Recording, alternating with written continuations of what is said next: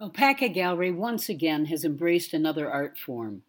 This exhibition, Setting the Stage, features the work of Carl Sprague, art director, concept illustrator, and scenic designer.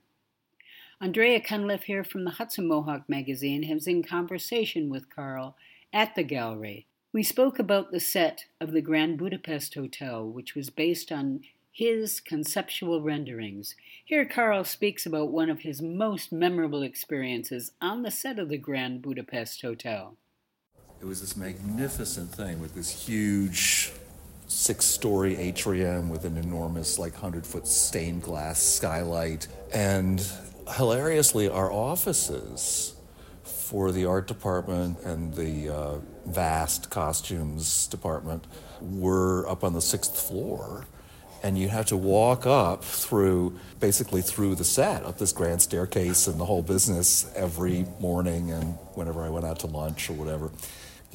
I never get to work on the set, And so that was a pretty fabulous experience. Great place. Did you not make an appearance? Oh, in the film? Yeah. Briefly. I thought so. Yeah. I'm in the will reading scene. I have a non-speaking role.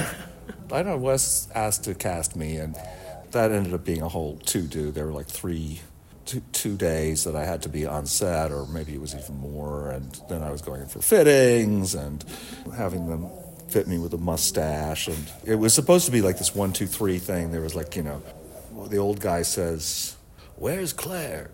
The young guy says, "She's dead. We're reading the will." At which point I am supposed to explode with laughter into a glass of champagne. Oh.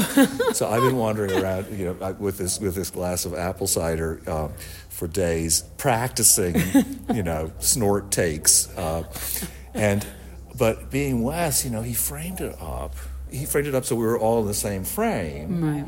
And he wanted this Marx Brothers timing 1, 2, 3. He usually does not do that many takes, but I think we did over 40 takes of this particular scene because none of us ever, we each did our own bit fine, but we could never hit our marks just exactly right. So I had the privilege of screwing up a scene with let me see, Ray Fiennes,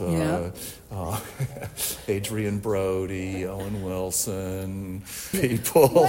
They happily had gone home by that time. We were the last thing on the day. But, 40 takes. Oh my God! Didn't you say the costume designer designed the costume? Oh yeah. No, so that was the whole story. It was very funny. So Milena Canonera, who has more Oscars than she can dust, she designed the costumes for Barry Lyndon. That was her first Oscar. She's gone on to gotten several more. Anyway, she's absolutely astonishing, an amazing person to work with, and somehow I don't know. It was kind of a back and forth between the art department. Her office was just down the hall. She was working so hard, I couldn't believe it. I was designing all those little concierge desks. Oh yes. The color coded, and each concierge had so I got to choose what color each one of those concierges were. Generally, Wes takes care of all color decisions, but in this case, I said, "Oh, this one's green, this one's red, this one's." So she made them all fancy suits, and I have a shot somewhere of me and the concierge bellboys, who were these little 12-year-olds in their color-coded bellboy outfits. It was really a great moment. She put me in, I went and got fitted, and it was a nice 1930s suit and so forth. And I have a portrait of my great-grandfather, who was a banker down in Slovenia, and it's a magnificent portrait, and he's got a top hat and a fur coat and a cutaway and, cane and everything, and a mustache. And I actually printed out a copy of it, and of this portrait I have, and went to Milena afterwards. And I said, after she sorted me out, she would take a look. I said, "Look, Milena, you made me into my great-grandfather." And, "Oh, but a cutaway. We must put you in a cutaway." So she sent me back to the rather annoyed wardrobe supervisor who was like, oh, God, we thought we'd done with him. You know, it was like hundreds of extras in that scene and that whole movie. So we're just making work, you know, anyway. So that was quite it was a great moment. The art department was very annoyed with me because I was like not working those days. I was stuck on set. You were being glamorous. In a freezing cold 100-year-old German social hall. You know, it was absolutely terrifying.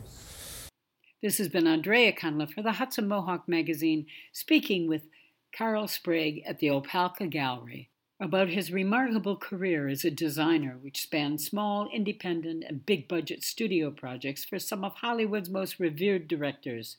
Carl Sprague, Setting the Stage, is an exhibition beginning January 24th, running into February 24th.